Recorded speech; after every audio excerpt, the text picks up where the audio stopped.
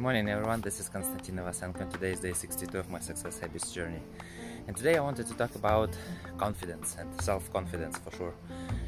This is one of the most important things on our way to success.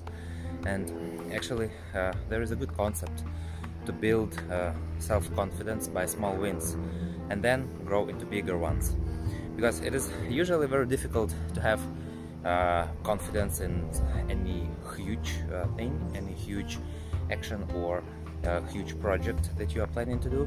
But when you have this, when you build your self-confidence by small wins, let's say even morning exercises, small win, I had success or in this conversation, in this negotiation or whatever, and this actually gives it as a small win, that like a check mark for that you accumulate these check marks, and then you see that okay, I'm successful in this, in this, and this, and this, and then you have this self-confidence that you are able to be successful, and then you start doing bigger things, and then with these bigger check marks you grow into even more bigger, and then you eventually grow into huge projects and you are 100% confident and you have success.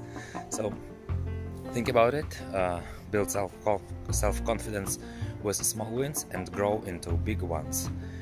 And have a great day, see you tomorrow, bye bye.